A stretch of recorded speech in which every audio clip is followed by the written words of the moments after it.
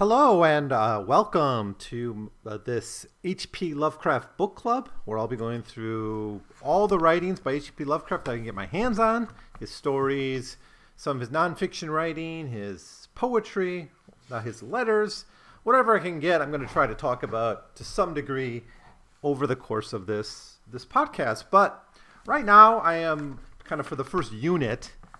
As I kind of broke up his work as best I could into sort of units or chapters.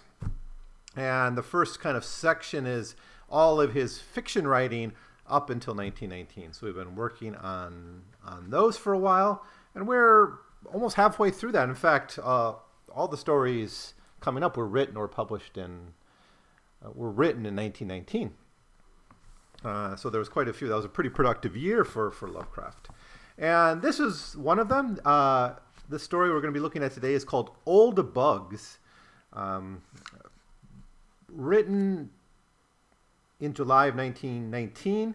Now, he was influenced in writing this by a friend, Alfred Galpin, and that name will show up into this story. So it is a bit of a it's directed at him anyways. And it's kind of a warning. It's presented as a bit of a warning for him. And so he said, this was right before like Prohibition was about to be enacted, in the Progressive era. And Galpin said, I'm going to try some whiskey, some rye before Prohibition is enacted. And Lovecraft wrote this as sort of a warning. So this is not a horror story, although it does deal with some themes that we're already familiar with. When talking about Lovecraft, such as degeneration, decline, some class issues certainly are prominent here. Kind of the legacy of one's family is certainly very, very big here. Kind of this idea that we inherit certain elements from our past. Now, Lovecraft himself did not drink. So before we get done with this episode, I want to look at a couple of his nonfiction writings from the World War I era in which he deals with alcohol. So he was an advocate of not drinking anyways. I'm not sure how I'll have to think about how he would have felt about state regulation. He didn't really have this kind of anarchist tendency to distrust the state. He often found the state to be a useful tool in his stories anyways. And it is here in this story as well. So anyways, Old Bugs. It was published finally in 1959, so it was posthumously published, just like the story that I'm going to look at next, the next episode, The Transition of Juan Romero. Written around the same time, but not published until after he died. So it was really just kind of a private story to warn a friend not to begin drinking. So in that sense, it does kind of come off as a bit of a morality tale. Anyways, let's talk about this. So the setting for this entire story is a place called Sheehan's Pool Room, which is just a kind of a dive bar. It's set in 1950, so it's set sometime in the future, in which Prohibition is still intact and alcohol is still being prohibited, and alcohol is consumed only in these kinds of speakeasies. Although this is before speakeasies were a thing, this was being written right at the time when Prohibition was being enacted. So in fact, the writer here has a really interesting name. So this is Lovecraft kind of having some fun maybe with what he imagined the future might be. An extratemporaneous sob story by Marcus Lonelius, proconsul of Gaul. So you got this kind of Roman name here. This is just, I think, a joke. Don't take it too seriously. But apparently there's proconsuls in 1950 in this timeline. Otherwise, it looks just like turn of the century America in its setting. So the setting here is Sheehan's Pool Room in Chicago, right in the heart of the Stockyards district. So we have we begin here with a depiction of industrial society with all its decadence and decadence is the wrong word, and all its decay and disgust.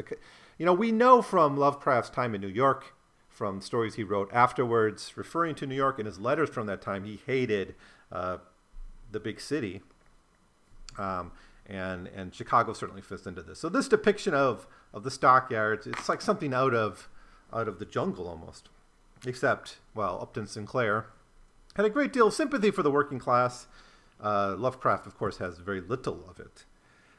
Here's what he says. Its air, feigned with 1,000 odors such as Coleridge may have found in Cologne, too seldom know the purifying rays of sun. It fights for space with an acrid fumes of unnumbered cheap cigars and cigarettes which dangle from the coarse lips of unnumbered human animals that haunt the place day and night.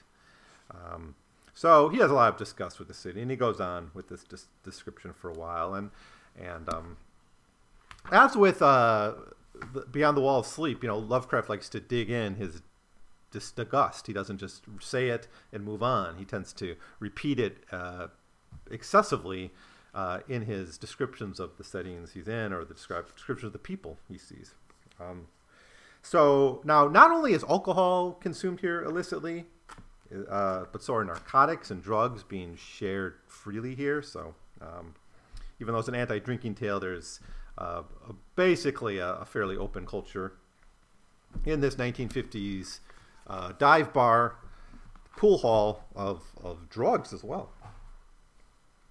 So there's one worker in Sheehan's pool hall called Old Bugs, named Old Bugs. That's his only name. He doesn't have well, we figure out his name later on, but he doesn't really seem to have a name. And he's presented just as a degenerate has-been. But unlike a character like Joe Slater in Beyond the Wall of Sleep, who is all and out degenerate, this is a character who's clearly fallen. He's fallen down to his state. So if you're going to write a morality tale about drinking, you need a character who started out having a promising career, a promising future, and then declined. And he spends a good third of his story here getting into Old Bugs's character and background. So here's some of what he writes about this. Old Bugs epitomized the pathetic species known as the bum or the down and outer. Whence he had come, no one could tell. One night he had burst wildly into Sheehan's, foaming at the mouth and screaming for whiskey and hashish. And having been supplied in exchange for the promise to perform odd jobs, he hung around ever since, mopping floors, cleaning cuspidors and glasses, and attending to 100 similar menial duties in exchange for the drink and drugs which were necessary to keep him alive and sane. So that's pretty much all you need to know about him. He's a drunk who's dependent on alcohol and drugs to basically get through each day, and he pays for it by doing menial labor in this pool hall. But we're also told that he talks in glimpses of brilliance and eloquence and revealing a past that's knowledgeable. Now, while for Joe Slater in Beyond the Wall of Sleep, this was because of his periodically being taken over by some other external entity. This character is suggested people realize that he had some kind of more interesting past, although it's not fairly well known. Although we'll get that story later on.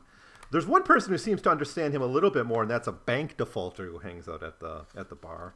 So a guy who forecloses on bad loans, I guess. Not a very good guy, obviously, and he's hanging out at Sheehan's pool hall. So, yeah. That's all you need to know about our bank defaulter. But he shows up a lot in this story. He keeps floating by. He doesn't have a name, but he's just the bank defaulter who sort of hangs out here.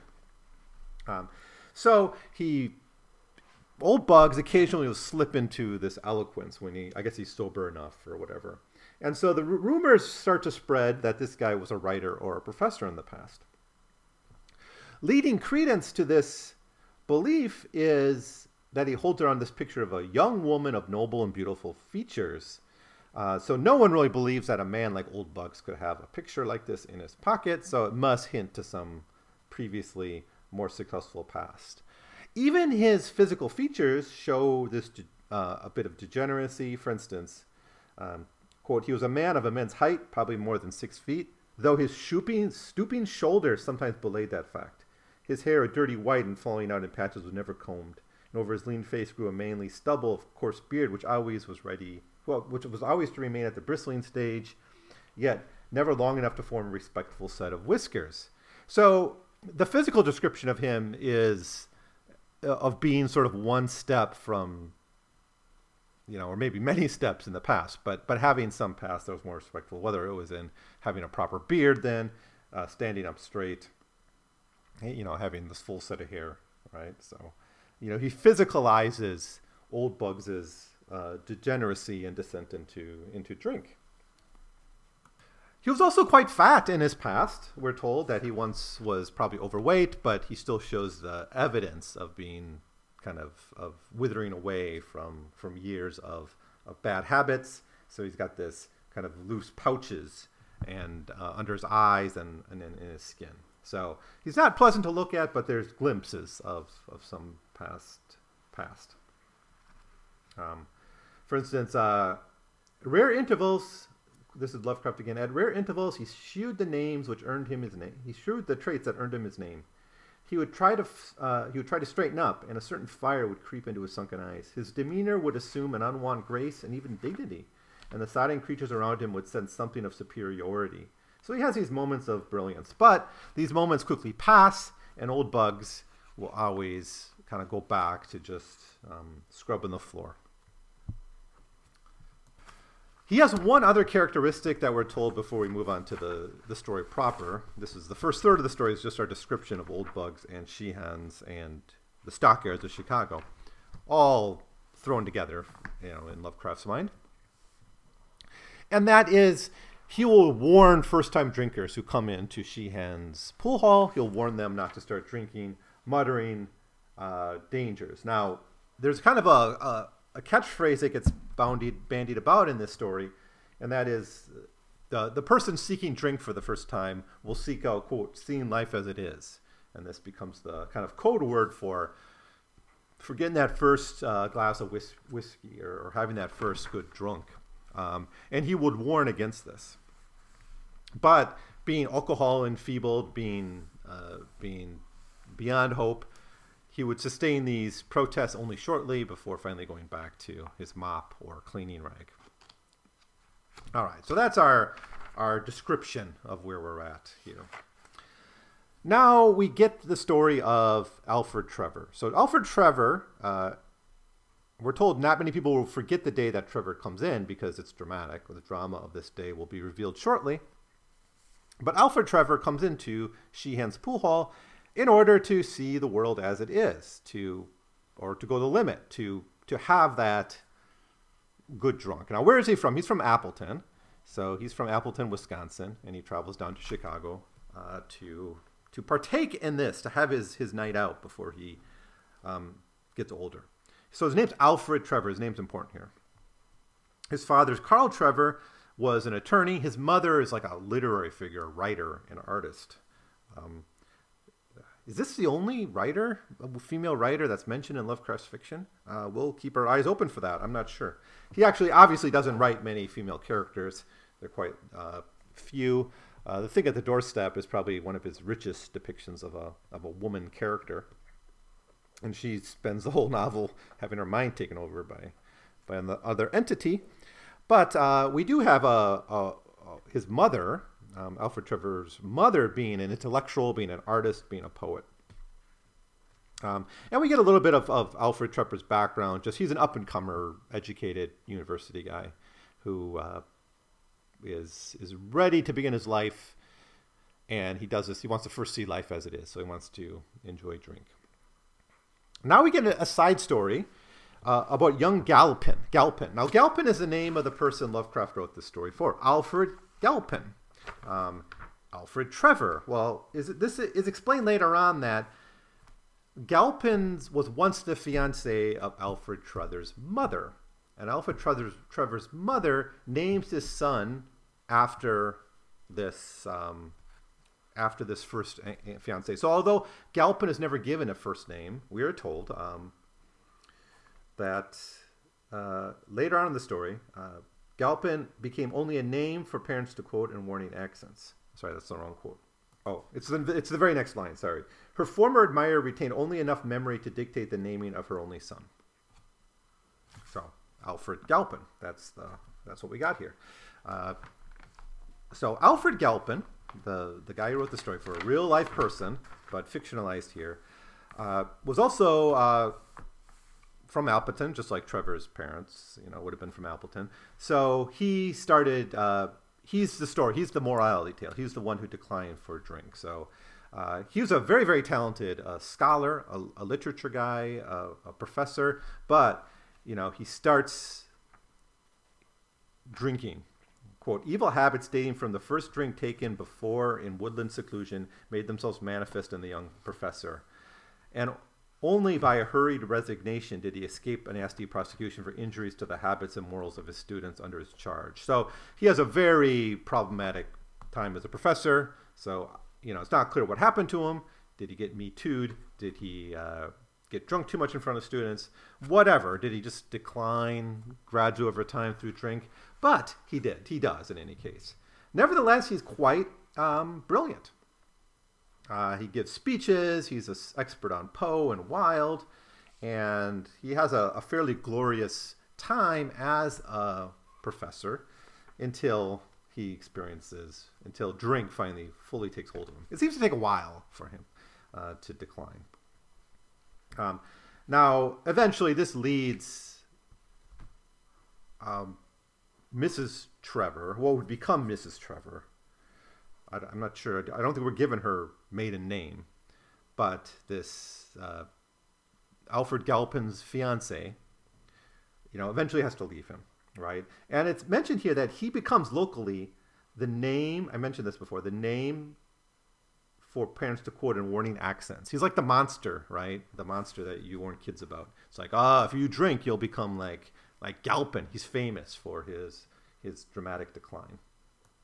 Okay, so she leaves him and then soon marries Carl Trevor. I think the soon here is important because I want to think that Alfred Trevor is Galpin's son and only raised by Carl Trevor.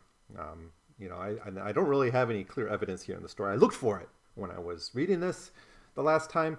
The closest we have is that Eleanor Wing. We do have her name. Sorry, we do have her maiden name, Wing. Eleanor Wing soon celebrated her marriage to Carl Trevor, a rising young lawyer and former admirer, retained only enough memory to dictate the name of the son.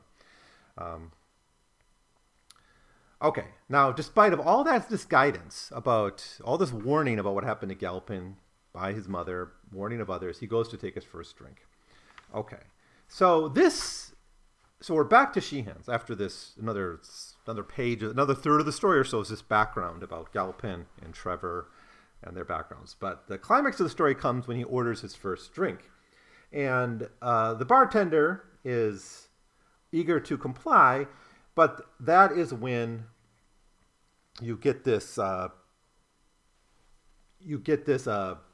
scene led by Old Bugs. This warning scene he's done before, this warning the young man not to begin drinking.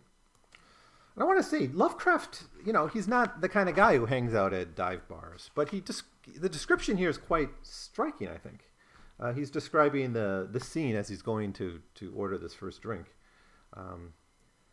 Quote, as the names Trevor, Lawrence, and Appleton fell on the air, the loafers seemed to sense something unusual. Perhaps it was only some sound connected to the clinking balls of the pool table or the rattling glasses that were brought from the cryptic regions of the rear. Perhaps only that, plus some strange rustling on the dark draperies at the one dingy window. But many thought that someone in the room had gritted his teeth and drawn a very sharp breath. And that's going to be Old Bugs. So Trevor comes up to talk to Sheehan and says, I want to experience life. In fact, he uses that same language. He says, this is my first experience in a place like this, but I'm a student of life, and I don't want to miss any experience. And Sheehan says, we have booze, we have coke, we have other dope, whatever you want, we can provide for you, right? And then Trevor explains a little bit more about what's driving him to do this. And it comes from poetry. He's driven by poetry to want to drink. He says, I can't read an anachronatic without watering at the mouth. Anachron being, of course, the Greek poet who often wrote about drink. And I believe Anachron, the poet, was associated with these anachronatic clubs that would be educated people could get together for drink and revelry and kind of intellectual exchange, kind of a literary club of sort. But he says, I can't read an anachronic without watering at the mouth. So he wants to experience this part of life. And they begin to serve him, but that's when Old Bugs drops his mop and, gets involved and tries to stop poor Alfred Trevor from getting involved in any of this alcohol nonsense. And after a very dramatic scene, which Lovecraft describes in some detail, he gets up and says, "Do not do this thing. I was like you once and did it. Now I am like this."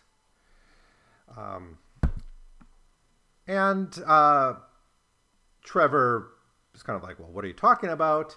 And then Old Bug basically begins to wave his mop around, get into kind of a little bit of a bar fight, all to prevent, Trevor from drinking.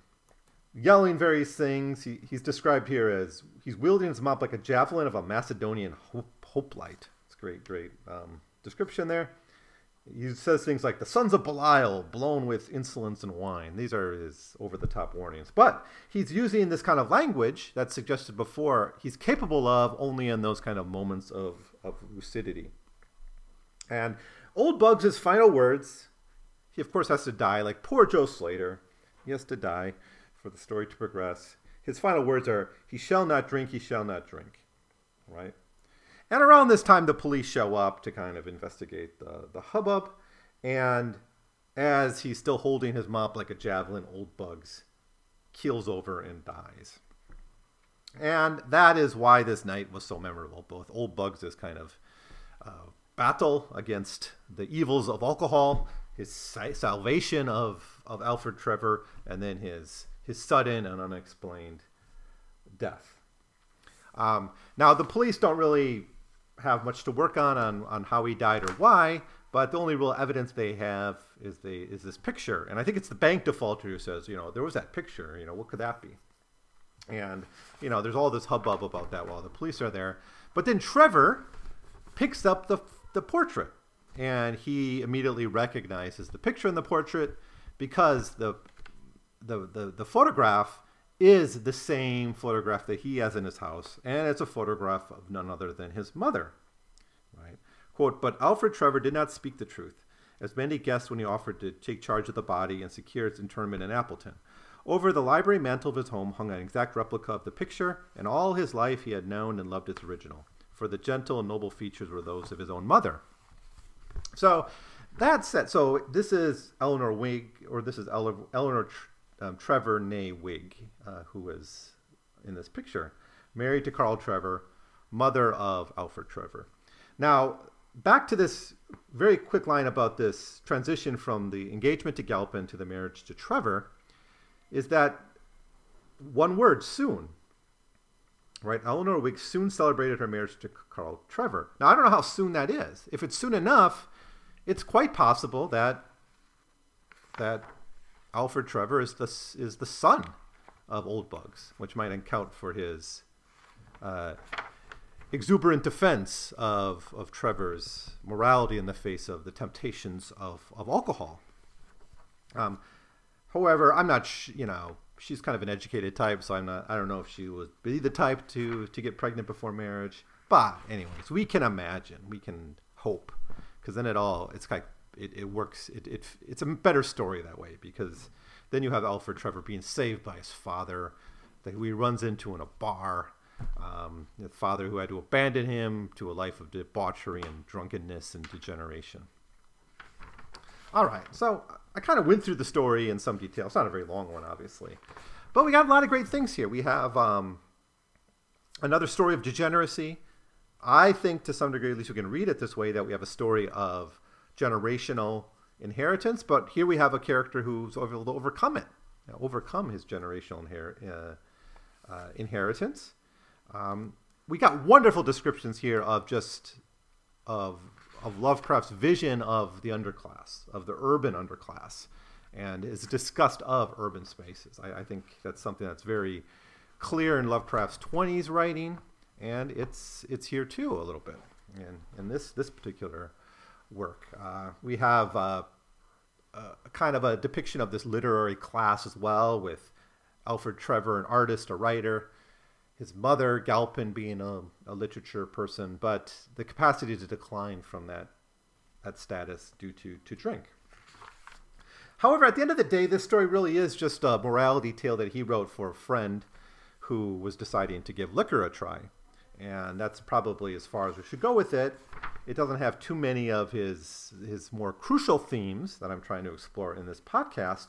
But I do think acknowledging that Lovecraft was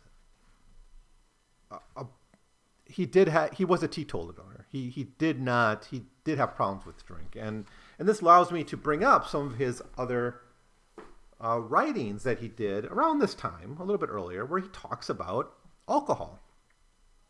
Okay, so one of these was published in 1915. It's an article called "Liquor and Its Friends," and this is part of his amateur journalism time. And he talks about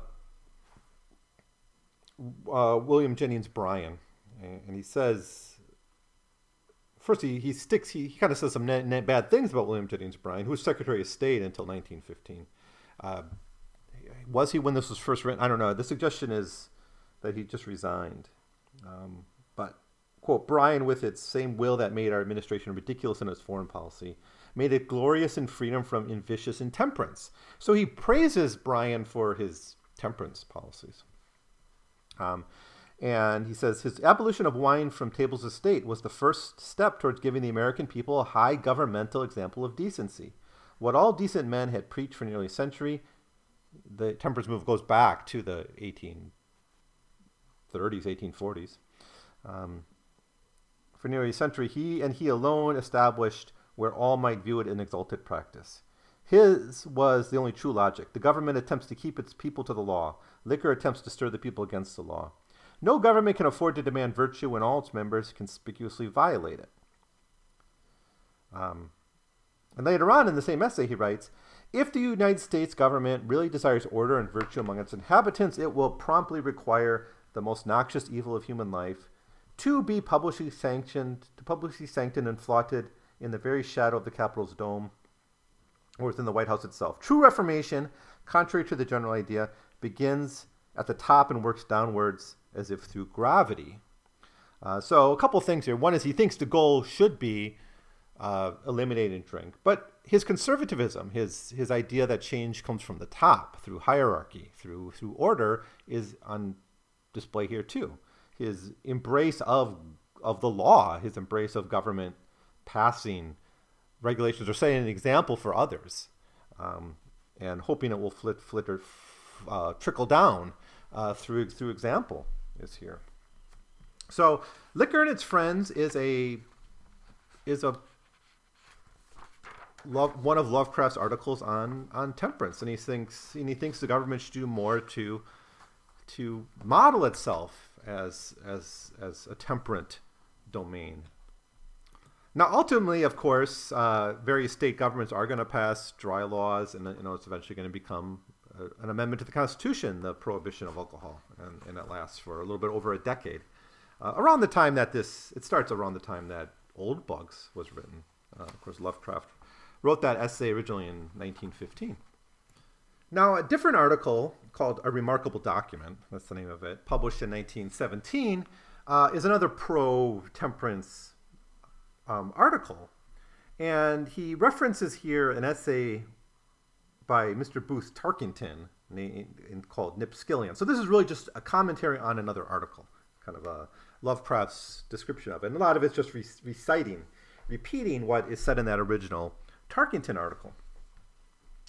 But what interested Lovecraft here is how drink is inspiring and attractive to people because it leads us to this kind of more base animalistic state. If you remember in Old Bugs, he actually calls the people living in the Chicago stockyards, attending places like Sheehan's Pool House, as human animals.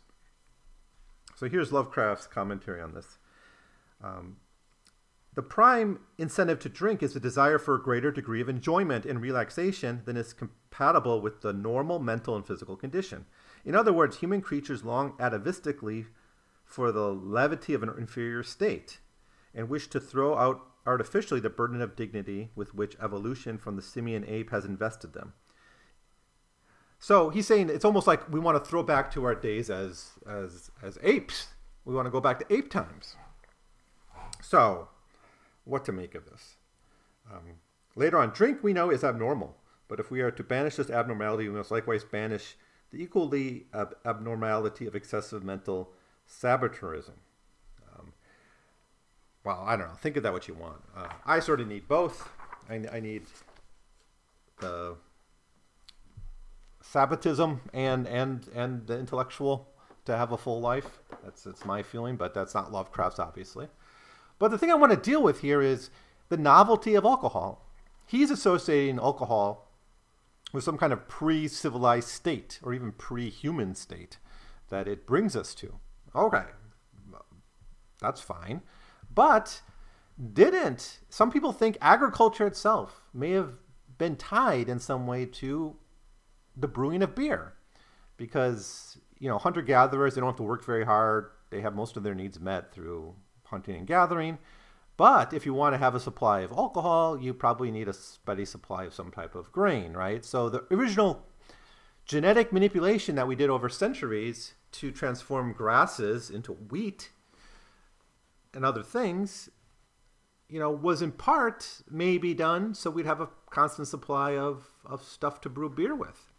And some people who think agriculture was begun by women, are more specific and say maybe it was women brewing beer. Now, we don't really know. We can't really explain this. Maybe there's an anthropologist out there who can tell me what current scholarship on this says. It's just something I came across before. But the other point being that drink is evolutionarily novel, right? It's not something animals do. Animals don't get intoxicated. If anything, drunkenness, intoxication, is a sign of our civility, our civilization. And are we surprised then that culturally drink is very important in community building, just as smoking is? I know smoking is another thing that gets frowned upon these days, much more so than drinking even. But it's a social custom. It's something people do together. We're reading about Native Americans through the works of Francis Parkman Jr., an early American historian. And he talked all the time about how Indians in their social customs smoked, right? But certainly drink must have played that role. And as most cultures, even Christianity, has Holy Communion, which is the sharing of alcohol. So if anything, alcohol is evolutionarily novel. It's a sign of our progress. And I think Lovecraft's just wrong here. But whatever. He was a temperance advocate, at least in his youth. So it's not something he talks a lot about in his other stories. Shows up once in a while. But there you have it. Old bugs and a couple of little articles by Lovecraft about temperance. But anyways, let me know what you think about this story. If you've read it, leave your comments below. Send me an email at 100pagescast@gmail.com. I will try to respond, and I'm looking forward to seeing what you have to say about it. Next up, we'll be looking at another story that was not published during Lovecraft's lifetime, the transition, in sense, the death of Juan Romero. So it's the transition of Juan Romero, but transition there means essentially his death. But there's something else going on there besides just his death. So that's why the word death is not quite adequate for the story he's trying to tell. It's a good one. It's a fun one. And it's a pity Lovecraft didn't think enough of it to get it published during his lifetime, because I think it's got a lot to talk about. So I'm looking forward to sharing my thoughts about the transition of Juan Romero in the next episode. But for now, that's all. Thanks for listening.